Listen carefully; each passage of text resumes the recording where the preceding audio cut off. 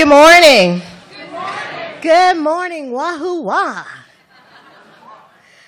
Anyone got a little energy they can loan me this morning? So how many of you attended last night's bicentennial celebration? Wasn't that fabulous? Oh my God. So that's the adrenaline I'm on this morning, and a little coffee. So that really was a very special night. If you missed it, I think there was a recording. You'll miss the great performers that sang. Sorry. We couldn't record those, but it really was a fabulous performance. I'm not really a concert, music, and entertainment. It was really a dynamic night on the lawn. Very special. I'm Althea Brooks, and I'm Senior Director in Lifetime Learning in the Office of Engagement, and I'd like to welcome you to Newcomb Hall Theater. It's the first time we've given a talk here in Newcomb. I like it. Anybody else? Yes.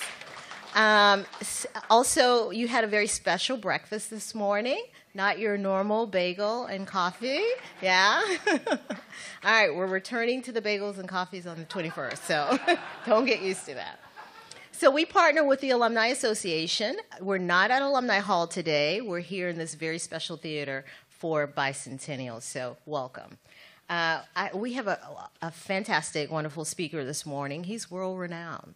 Last year, he spent the entire year at Oxford University, but he's back with us this year, and we are really excited just to have him speak with us this morning on Thomas Jefferson. So I'm going to turn the mic over in just a second. Just a couple of things before we begin. The bookstore is out. Bookstore will be selling, University Bookstore will be selling Alan Taylor's book, and he'll be signing books afterwards. So hopefully you'll pick up a copy and buy one for a friend. Especially after you hear this great talk. We've passed out those wonderful orange feedback cards. We'd love to hear from you. That will help us in planning next year's More Than the Score. We're already thinking about speakers, so give us your thoughts on that. Cell phones, go ahead and power down for the morning. Turn it off and enjoy the talk. And we are recording today. We are doing a live feed for those that could not be with us today. Patrick Stanley, our manager for digital programs. He's here, and he's doing a video recording. And then we also have our podcast that will be available for download in the next few days or a week or so. I'm going to turn things over to Cindy Fredericks. And just so you know, Cindy is my direct report. I report to her. She is Associate Vice President for the Office of Engagement. She is a powerhouse and full of energy. She's the extrovert in our office. I'm the introvert. She's always full of energy. So she'll be introducing our speaker. I hope you're excited about the game today. So anyone who's going to the game, who's going to the game today?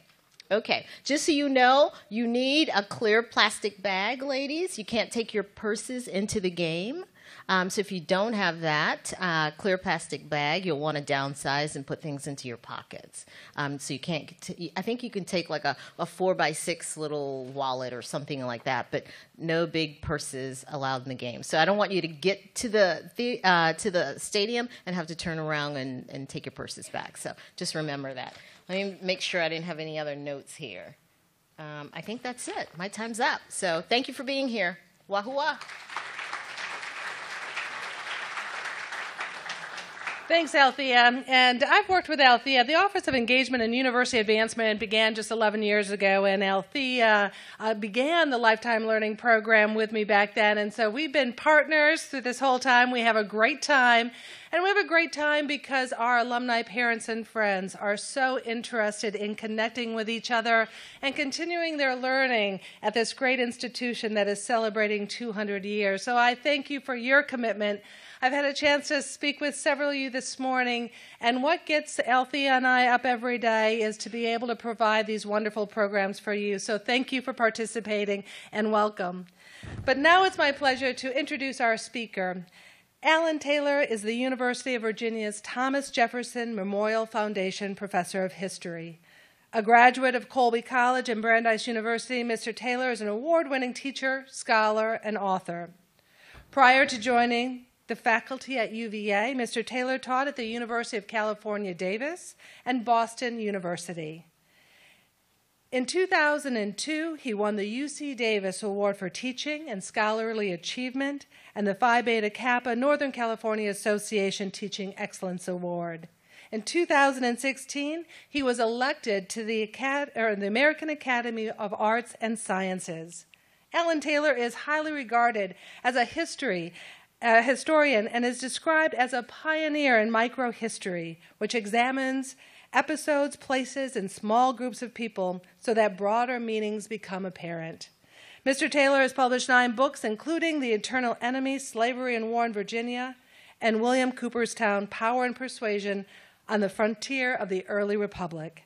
Both of these books won a Pulitzer Prize, and this recognition places Mr. Taylor in a very elite group of individuals who have received 2 Pulitzer Prize awards. We are so honored to have Mr. Taylor join us for our very special bicentennial More Than the Score lecture, and please join me in giving Alan a very warm welcome. Thank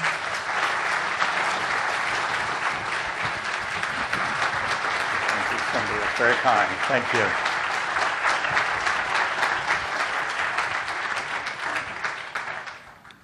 Thank you very much for that very kind introduction, and I'm appreciative to Althea and Cindy for arranging all of this, and grateful to all of you for coming in this morning.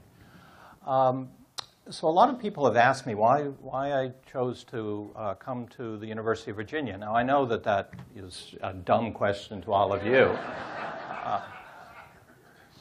And one reason is because it's a public university, which is committed to excellence. And so an opportunity to teach at a university like Virginia is an opportunity to participate in the central mission of the United States, which is to provide social mobility and opportunity to all. And the second reason is I'd met a lot of UVA alums, and every single one of them loved their experience here and remained very loyal to the institution on a level that was different than I had heard from any other university. So it has been a great opportunity for me to come here. I'm currently working on a book which is about the changing meanings and changing levels of public support for education, particularly in Thomas Jefferson's lifetime. And of course, his great achievement during that lifetime in the realm of education was the founding of the University of Virginia. But he was seeking to broaden educational opportunity at every level. And in that, he experienced a great deal of frustration in his own lifetime, although he did find it very fulfilling to create UVA as the capstone for the sort of educational system that he wanted for Virginia.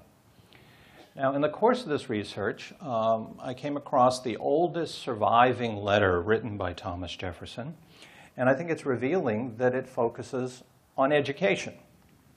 It's a concern with his education, and he writes this line: "It would be to my advantage to go to college, in the first place, as long as I stay at the mountain," which refers to the base of what would become Monticello. "The loss of 1/4 of my time is inevitable by companies coming here and detaining me from school." So he is the first and probably the last college student to justify going to college by saying he would party less.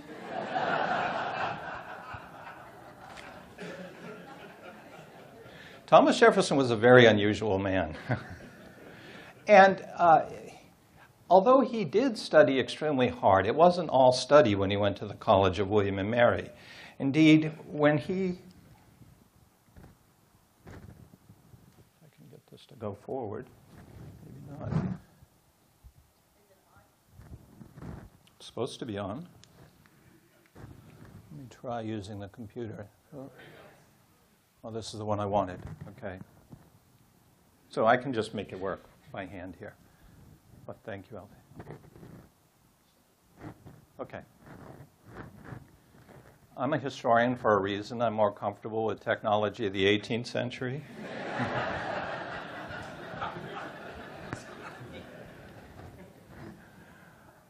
So Jefferson later in 1816, he made this confession. It turns out that William and Mary was a very rowdy place, and that there were regular battles, town gown battles between the students and the locals.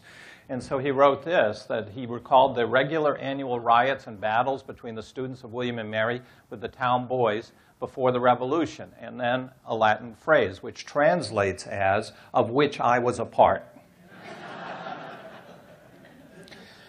And indeed, the most notorious riot to occurred while he was there in July of 1761. The clash began when some students, and I don't know whether Jefferson was one of them, was attending Sunday services in the parish church, and they were sitting in the gallery. And for some reason, they began spitting and, according to one account, urinating on the townspeople below. Again, I did not say Jefferson was one of them.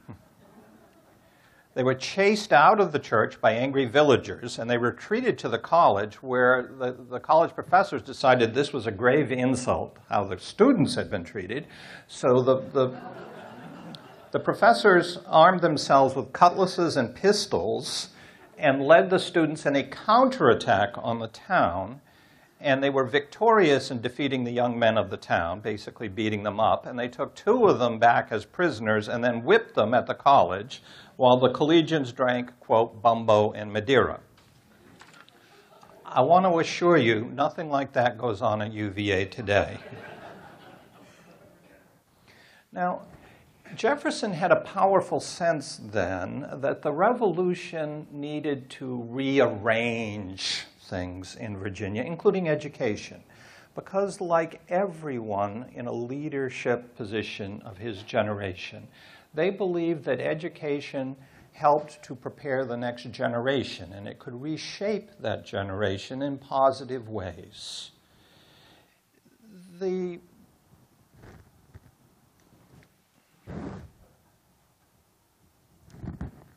founders of the Republic were learned men, and they knew that the form of government they were creating was radical. They were creating a republic, which is a government based on the premise that sovereignty derives from the body of the citizens, from the people. This is very different from all the other governments in the world of that time, which were primarily monarchies and aristocracies.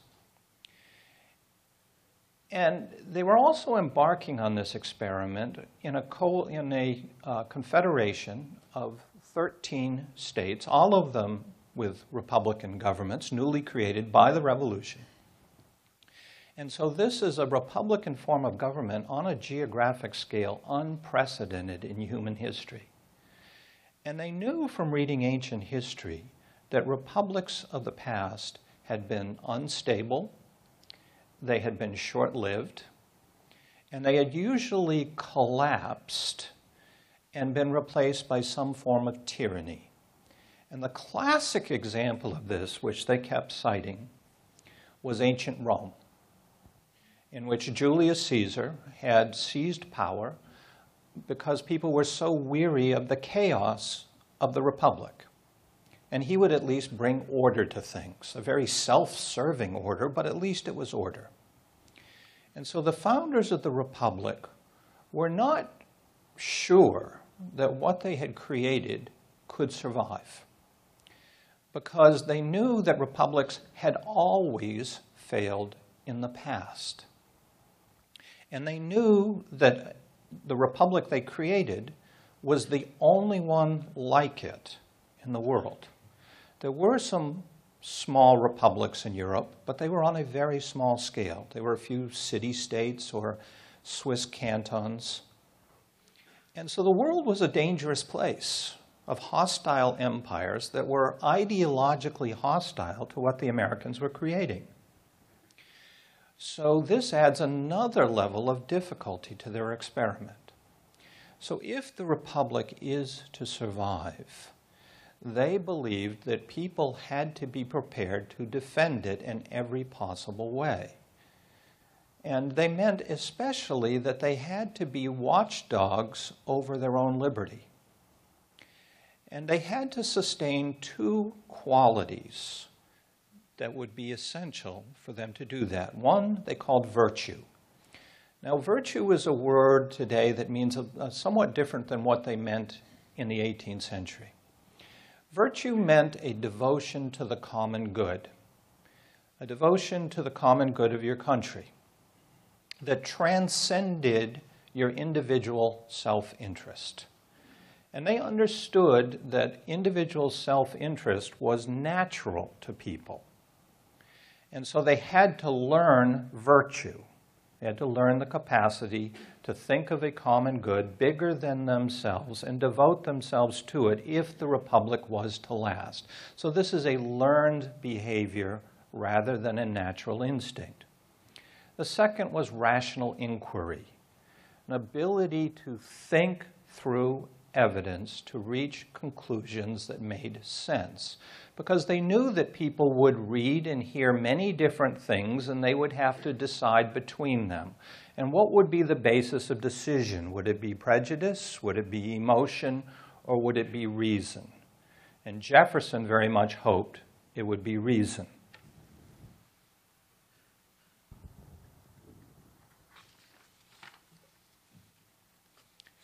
Now, the men of that generation felt they'd been lucky that they'd won the revolution in many ways, because they did not think that the American people were united through the revolution. They knew they weren't. It was a bitter civil war in which there were many loyalists who fought against it.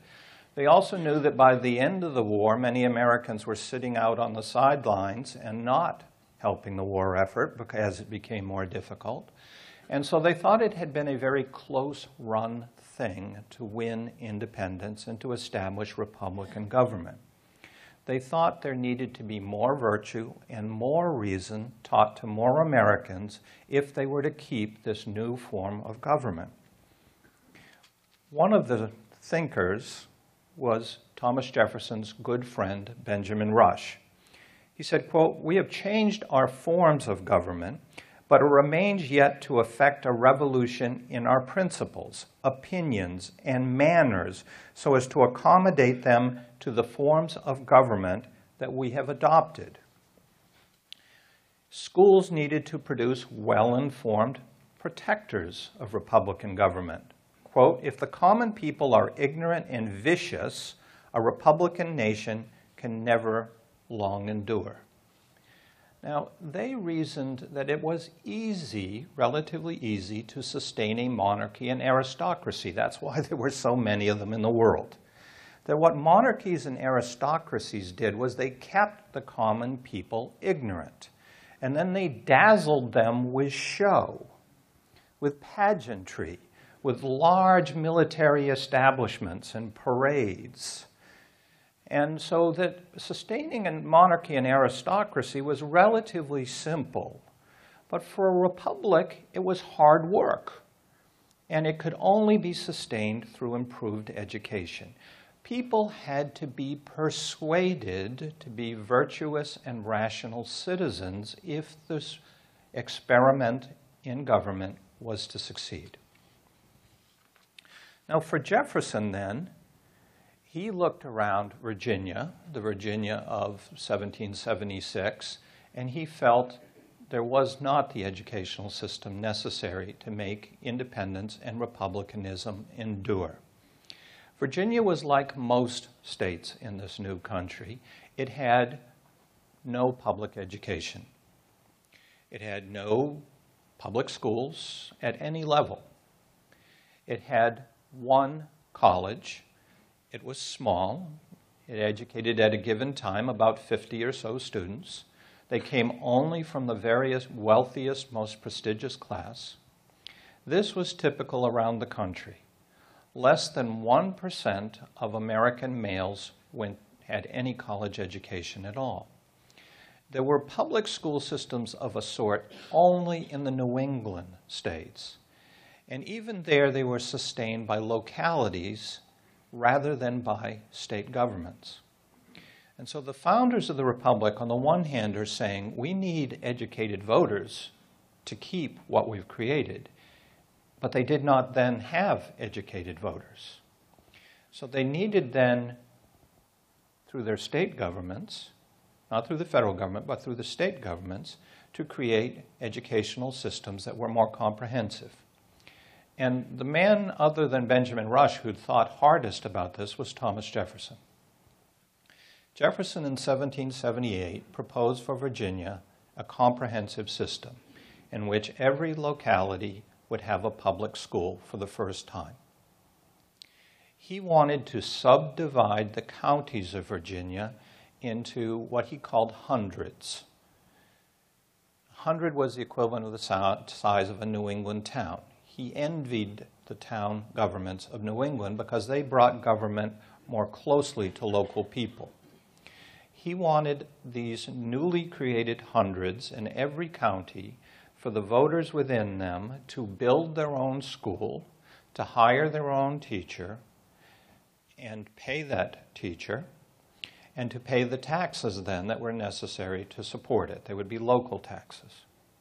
But this would be a state-mandated system that would require each one of the hundreds to do exactly this. Then he wanted there to be a smaller subset of academies, the equivalent of what we would call a high school. And these would be located probably one in each county. Now, he wanted the education that was provided at the lowest level to be freely available to all white boys and girls. So that's pretty radical for its time in extending it to girls. He then wanted that the very best student in every one of these 100 schools who could not afford it would get a charity scholarship to go to the academy in the county. And then every year, the best student in each county who could not afford to go to college would get a scholarship paid by the public that would go to the university, which at that time he imagined would be William and Mary. So this is a radical feature, that there is an opportunity for people who do not have the means for higher education to receive public funding to go and do so. Now, it would be a relatively small number. Now, Jefferson himself was a man born into a family of wealth and prestige and privilege, but he also developed a great sense of responsibility. So he liked to make a distinction between what he saw as the artificial aristocracy, which was just an aristocracy of wealth and was selfish, and what he called a natural aristocracy, who were men of ability, who proved their ability by their devotion to the public. And it would be certified by running for office and having the voters say, yes, you are the person to lead us. So Jefferson is believing that his educational system will achieve two political goals. And he defined the purpose of this system primarily in political terms.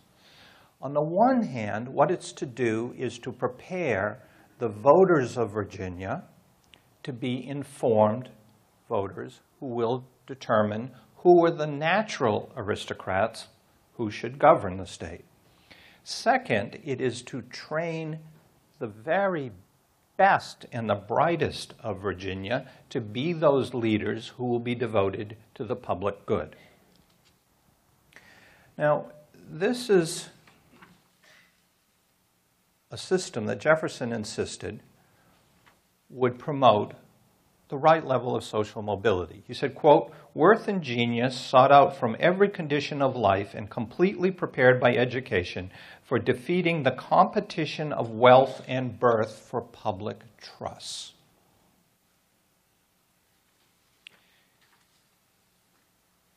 It's a system that the state of Virginia was not prepared for. Its other leaders, in Jefferson's mind, proved that they were not sufficiently natural aristocrats because they did not adopt this full system. Now, to be fair to them, at the time it was war, and it was a very difficult, expensive, hard-fought war in which British and Loyalist forces invaded and ravaged much of Virginia. There was not extra money to do anything. Jefferson hoped that after the war was over, that leaders would be prepared to implement his full system. They weren't. In 1796, they essentially punted on the system by saying, "We think it's a great idea. We recommend it to you in the counties. and we're really, really behind you, but we're not going to provide you with any money for it. Now, Jefferson's system had been that the state should require localities to levy taxes to create it. If you instead make it optional, you can well imagine what each county will do. Each county decided they did not want to tax themselves. So of the over 100 counties in Virginia of 1800, only one of them even partially implemented Jefferson's system. Jefferson was furious about this, and he primarily blamed what he saw as the artificial aristocrats who ran Virginia counties as lacking in public spirit. And he's not the only person who saw it this way. Other well-educated Virginians did the same. One was William Wirt, who would later become the Attorney General of the United States and would be a presidential candidate. He praised, quote, the astonishing greatness of the plan to rescue genius from obscurity, indigence, and ignorance while giving stability and solid glory to the Republic. And he was dismayed that Virginia failed to adopt this plan. He worried that Virginians lacked, quote, the animating soul of a republic. I mean public spirit. There seems to be but one object throughout the state, to grow rich. Unquote. So his view and that of Jefferson's is that the pursuit of money was trumping virtue in Virginia, and therefore this system was not being created. But Wirt and Jefferson are only half right in blaming the county leaders for this. Because again, in fairness, it has to be said the state leaders were not providing any funding for the system. And then they're not doing so, not simply because they're selfish, but because they want to win re-election. And they're worried that their voters don't want to pay taxes, even for an educational system. One of the legislators who was willing to vote for taxes to fund an educational system lost his bid for re-election. And he blamed voters for, quote, being so ignorant as they are, that our gentlemen are not more anxious to get learning and knowledge, end quote.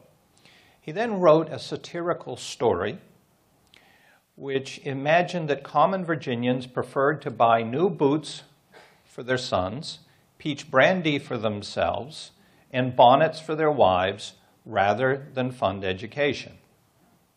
He doubted that there was, quote, sense enough among the great bulk of the people to prevent a few cunning, ambitious men from taking our houses and land and everything else away from us. And then how shall we get boots, bonnets, and brandy, end quote.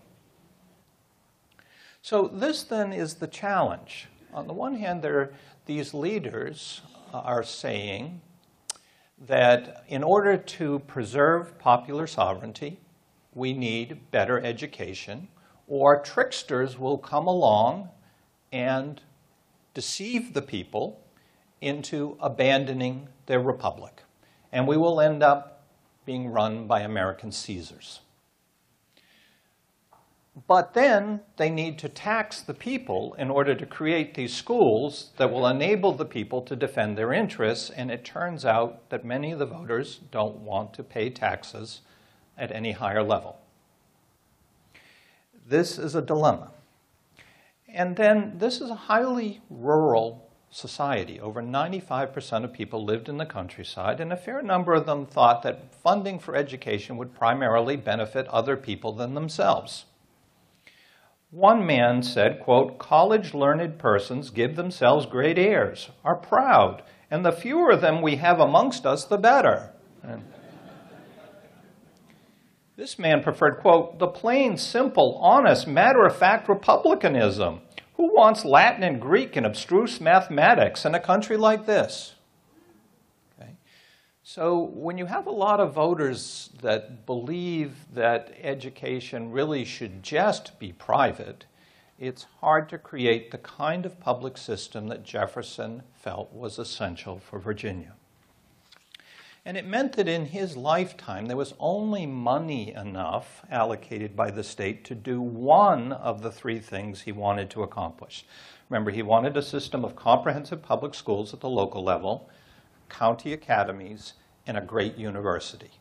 Well, they were able to establish the great university, and there was no money left over for the other functions, and there would be no comprehensive public education in Virginia until the late 1860s after the Civil War.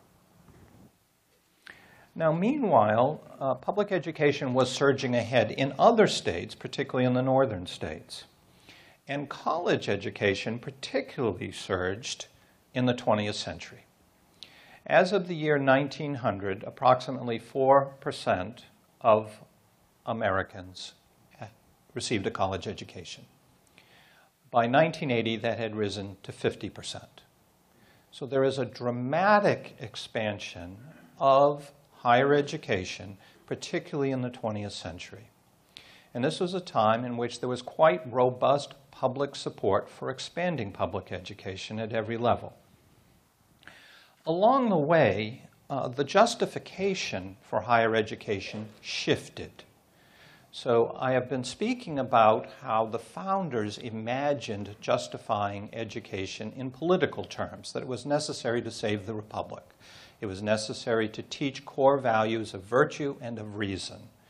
It was necessary to teach this broadly so that the electorate was well educated in these basic habits of mind. But it's also necessary to train leaders so that they will preserve the republic rather than pursue their own self-interest. But in the 20th century, there's been a shift in how education, particularly college education, has been justified. And it's been away from an emphasis on political purpose toward economic benefit. So increasingly, when you see defenses of investment, especially in public higher education, it's been for the economic growth benefit in the aggregate, but it's been especially in terms of the enhanced income potential that students can make in their lifetime. And so you'll often see these pieces that will say something along the orders of, as one recent piece in the New York Times, recent meaning last year, said that a college graduate could expect to make $500,000 more in their life than if that person had not gone. Now, this argument is, I would argue, necessary but not sufficient to sustain public education. I'm not arguing that it's wrong. I do think people can enrich themselves individually in every possible way, but not just financially by going to college. The problem comes when our public discourse says that's the only justification. Because what it does is it redefines what had been a public good into simply an individual benefit. And if you do that, then it is all too tempting for legislators when they have to make tough funding decisions to say, well, you know who should pay for college education? It should just be the individual who's benefiting from it. And so in recent years, particularly after every recession, there have been massive budget cuts that have hurt public education and especially public higher education. So since the 2008 election across the nation, there have been 17% cuts. What this has meant is that students are more dependent than ever before on student loans. And the debt burdens for students are becoming quite alarmingly high. It averaged in 2016 $37,000 in debt per student. Now, this does have a collective drag on the economy because people who have to pay off these debts, they therefore delay making other purchases in their lives, such as house purchases. Now, it would be much worse if not for the enhanced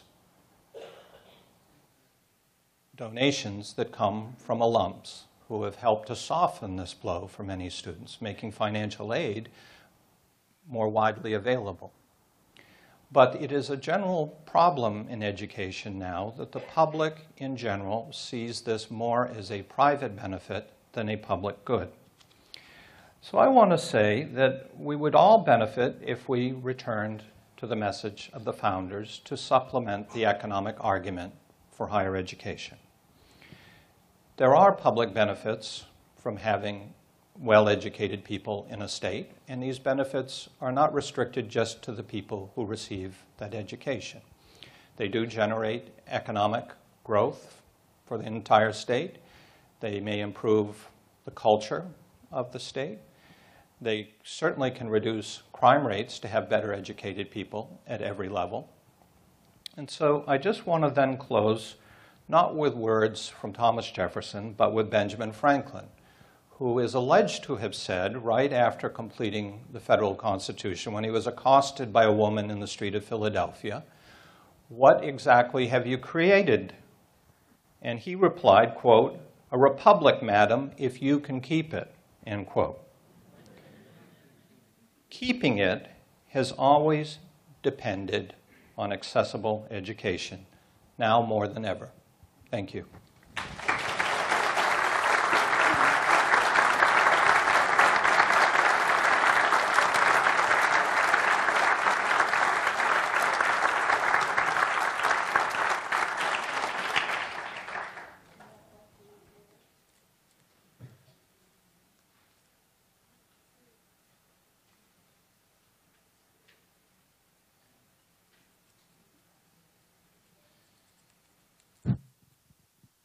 Got one thing. Excuse me. As I can project. Okay, yes, you can. So my question is this. Several weeks ago, a group of students here put a shroud over Mr. Jefferson's statue and put up signs that he was a racist. And so how do you, as a Jefferson expert, respond to those students? And if you can let us know. I thought maybe we'd have 3 or 4 soft questions before we, just so I could get warmed up.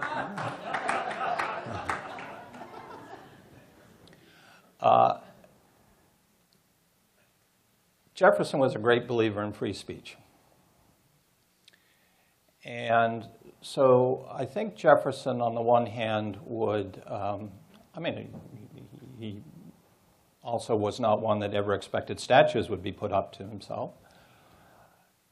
On the one hand, what the basic principle the students were operating on, and again, it's not all students who put that up. It was a small group of students. There were students who were very concerned about things that are going on in this country, and they chose to express their concerns in a way that was very controversial, provocative. And they did so because they wanted to call attention to other issues. The problem has been that instead we're focused on their showing disrespect for Thomas Jefferson. And so I regret that that has become the message that's taken away from it. So I don't think they achieved what they wanted to achieve by putting it up. So I think it was a mistake. But again, I don't want to take away from the things they're concerned about. I don't think that Jefferson is the great source for everything that's wrong in this country.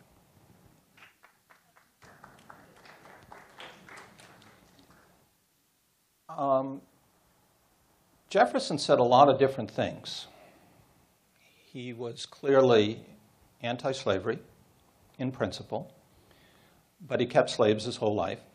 He also wrote some frankly racist things in a book that are very troubling.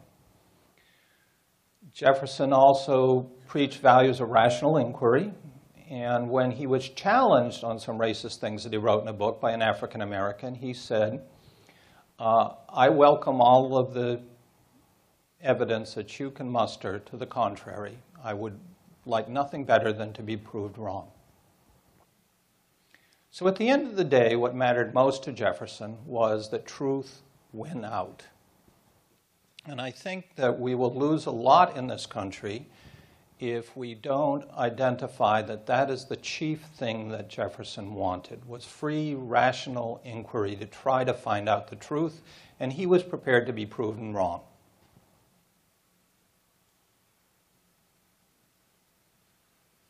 So, as you probably, I'm sure you, and you even stated that the legislature has continued to decrease the amount of money that's going to higher education. I don't think we're back to anything close to what we were prior to the recent recession.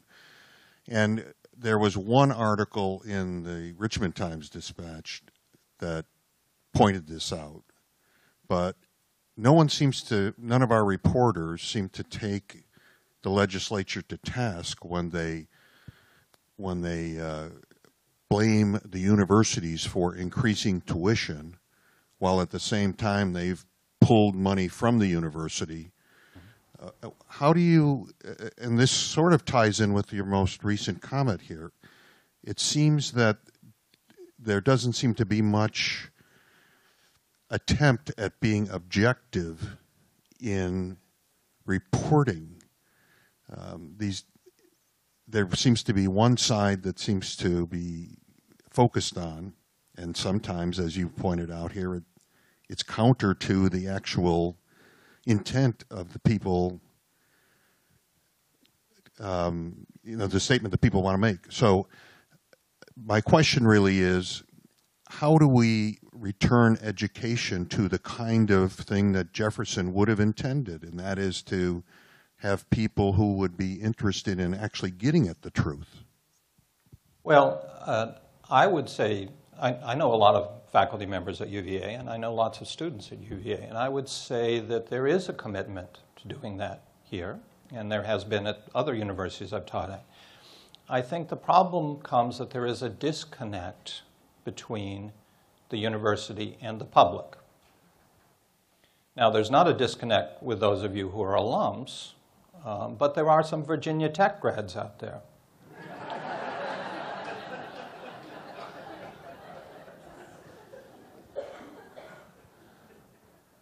And part of that's on us. And a big part of it's on us.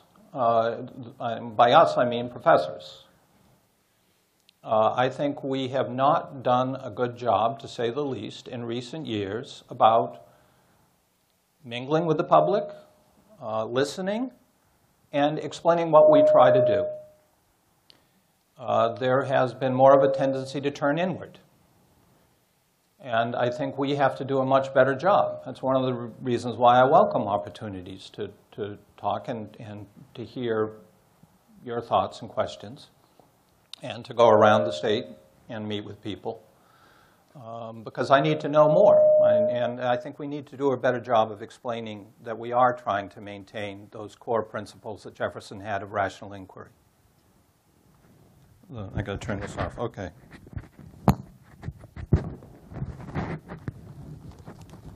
Did that respond to your question? Okay. Got one back. About 10 miles west of Richmond on River Road is Tuckahoe Plantation, and the folks who run Tuckahoe Plantation will tell you that Jefferson's earliest formal education occurred there. I'm wondering, what do we know of a factual nature about that education, and how did his earliest education compare to that of the other founders? Well, Jefferson's, his first school he went to was at Tuckahoe Plantation. This was a common phenomena. So this was a plantation of the Randolph family. And so a wealthy family, they would hire a tutor, and primarily for the benefit of their own children, but then they would invite their friends to send their children there, and who would help to share the cost of it.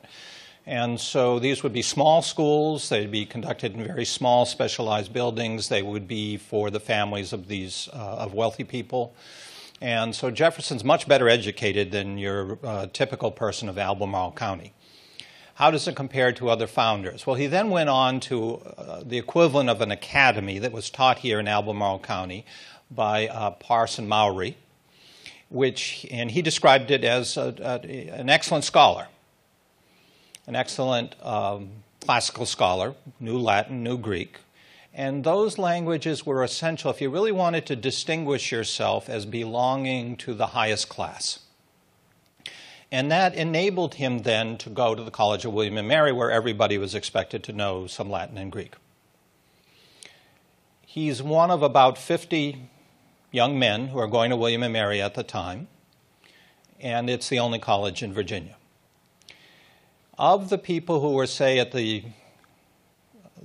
people we call the founders, primarily the people who wrote the Constitution or the Declaration of Independence, I think it's fair to say that about half of them had college educations, and Jefferson was one of them.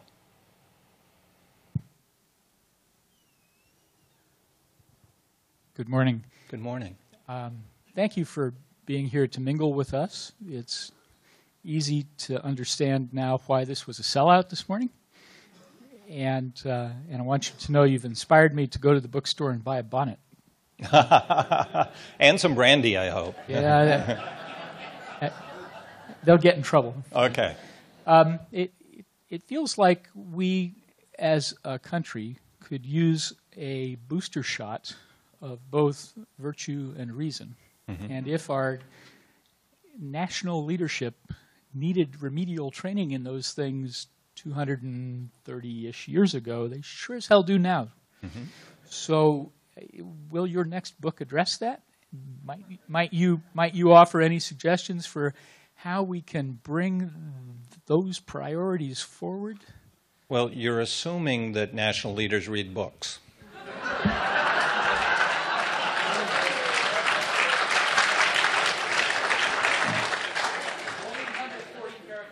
Yeah. If I can figure out how to boil down the book into a tweet, I may have a chance.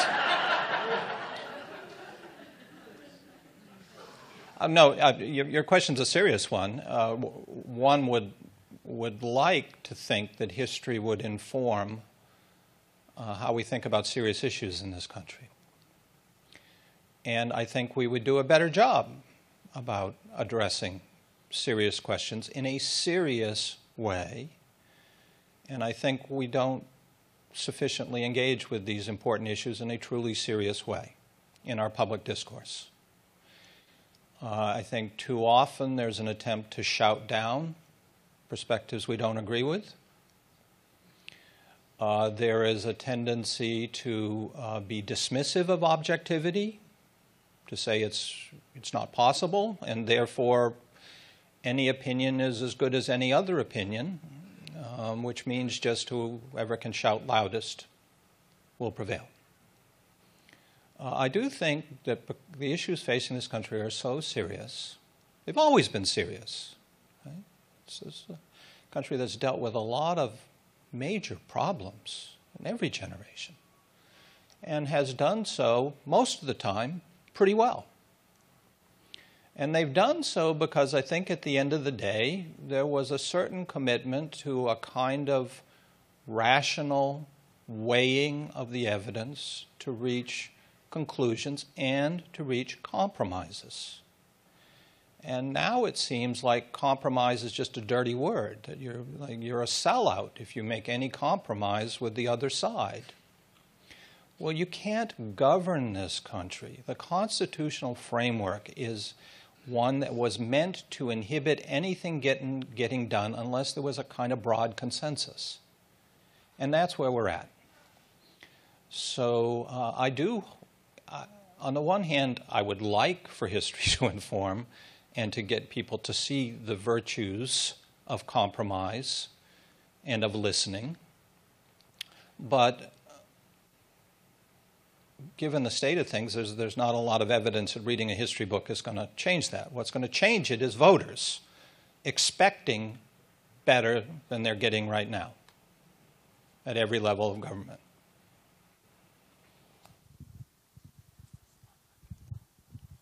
Good morning, Professor Taylor. I just wanted to kind of add to the gentleman's previous question. Do you think the original definition of virtue applies to the mission of the universities of today? I think it should. I do think that if we're just We're bombarded in our culture by messages that are about individual consumption, and that we're supposed to measure our worth in terms of the things we own. And so I think you need some other set of values, whatever they can be, and they can be a variety of ones. I don't think the university should teach one kind of canonical set of virtues and say this is the only way to be virtuous. But I do think the university should encourage young people to think about what do you define as the common good in this country, and what can you do to help to achieve it in your lifetime. And if we can encourage young people to make their own choices as to what that is, we will have done a very good thing at the university.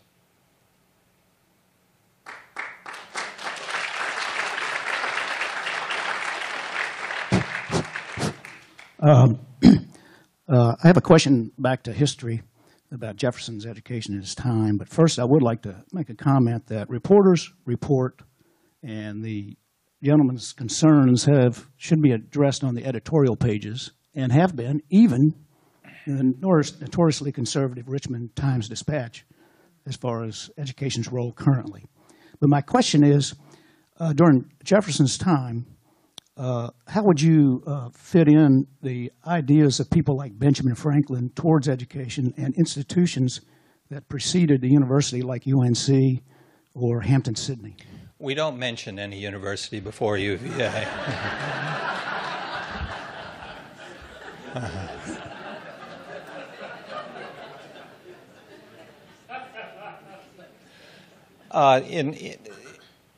Virginians were not united in politics or in religion of that time. So Hampton-Sydney was founded primarily by Presbyterians.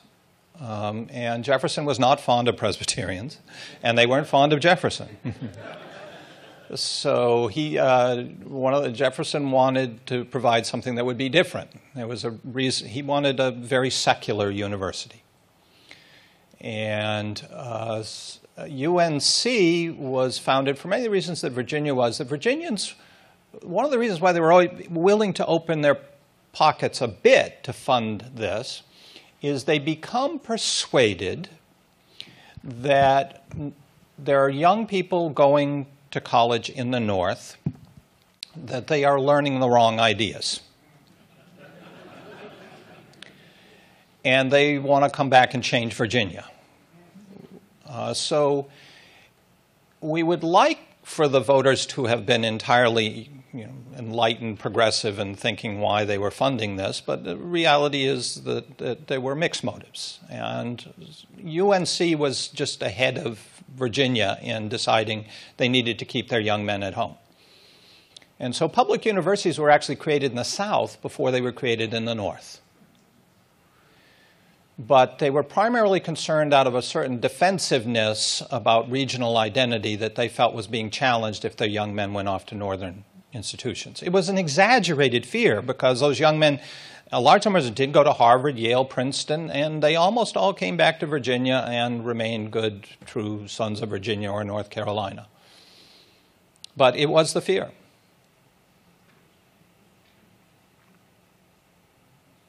Thank you. So given economics, I liked your summary about tuition and student loans, blah, blah, blah. And I like to give money to the university and scholarships and let people be educated. But it still gets to me like how much it costs and who's in charge of like, why does it cost so much? And so maybe can you offer an historical perspective on like how much it costs to go to UVA in 1890 versus 1930 versus 2017? And is there any way to like capture that knowledge? And I've tried to, but it gets really confusing how things are spent and who's in charge of this budget so that education doesn't get so prohibitively expensive. Right. It's not professors' salaries. What are you saying?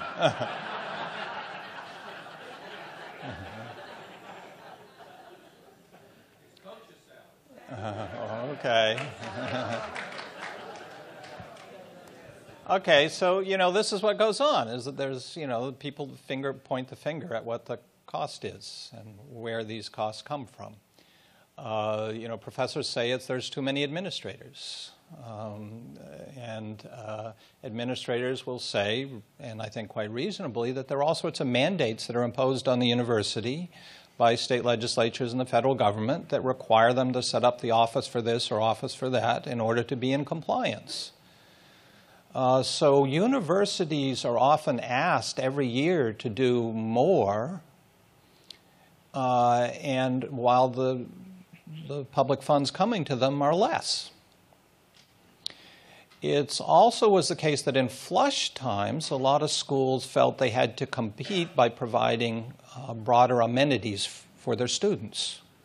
So there's a lot of infrastructure that is quality of life infrastructure that's different from what colleges provided a century or two ago. Now, we're going to go to a football game, we're going to enjoy that. There were no football teams in Jefferson's day, right? There was no football coach. There were about 8 faculty members. There was no president. There were no administrators other than the faculty. It was a radically different kind of place, and yet it was prohibitively expensive. It was the most expensive university in America. Now, the primary reason was because Jefferson chose to spend the money that the state had given to the university to build nice buildings. And there was no money left for scholarship. And then the university was dependent upon operating costs for tuition. Okay? So the conundrums of funding education go very deep in our history. And that's one of the points of the book that I want to make, is that these kinds of choices are painful choices, and they've been made all the time. The first public scholarships at UVA are not made available till the 1840s, and they're a relatively small number. There were more charitable fellowships available at the College of William and Mary in the colonial period than there were after the Revolution. So on the one hand, the leaders are saying we need to broaden public education. We need to make it available to people who can't afford it, and then they weren't able to deliver on that. And it's really come the 20th century that there is a major investment by the public in broadening access to it. And a big part of it, I think, is the GI Bill, which more than anything enabled people to go to college for the first time. But it was part of a general principle that if you want the economy to grow and you want the society to be truly equal in opportunity, you need to provide education that's accessible to all. And I do think that we have retreated from that premise in recent years in facing the same kind of tough budgetary choices that we've always had to face.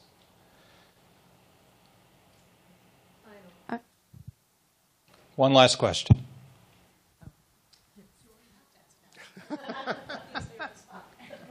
Thank you very much for coming. This was fabulous. It's my understanding that Jefferson enjoyed his education at William and Mary while he was there. What later caused him to be disaffected from the college? A variety of things. He proposed a reform package for the college that would essentially strip it of its Anglican identity and make it a secular college, and mandated new professorships, a professorship of law, a professorship of medicine, get rid of the professors of divinity. And the reforms did not entirely take hold. There was a lot of local resistance to it in Williamsburg and vicinity for a variety of reasons. And then it's just that Williamsburg was a dying city at that time. The state capital had been moved out to Richmond. There's really no economic, geographic reason to have Williamsburg if it's not a capital. It's in a terrible location. It's not a navigable waterway. And there are a lot of mosquitoes there, and the mosquitoes carry malaria.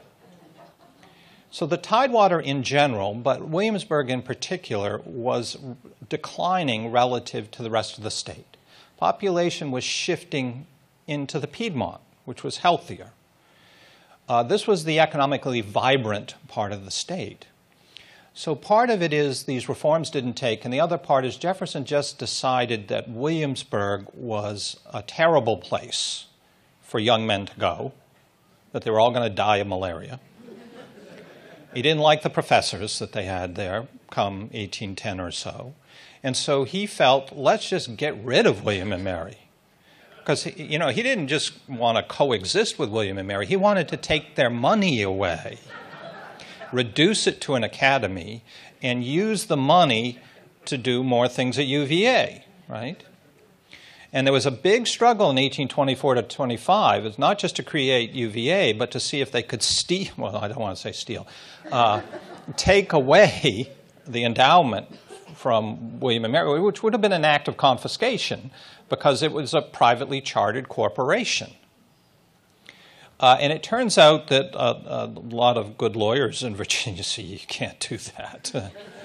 So William and Mary survived, sort of, and it staggered on and didn't do very well. I'm just stating the facts. It's a fine school. I taught there for 2 years until the 20th century when it revived.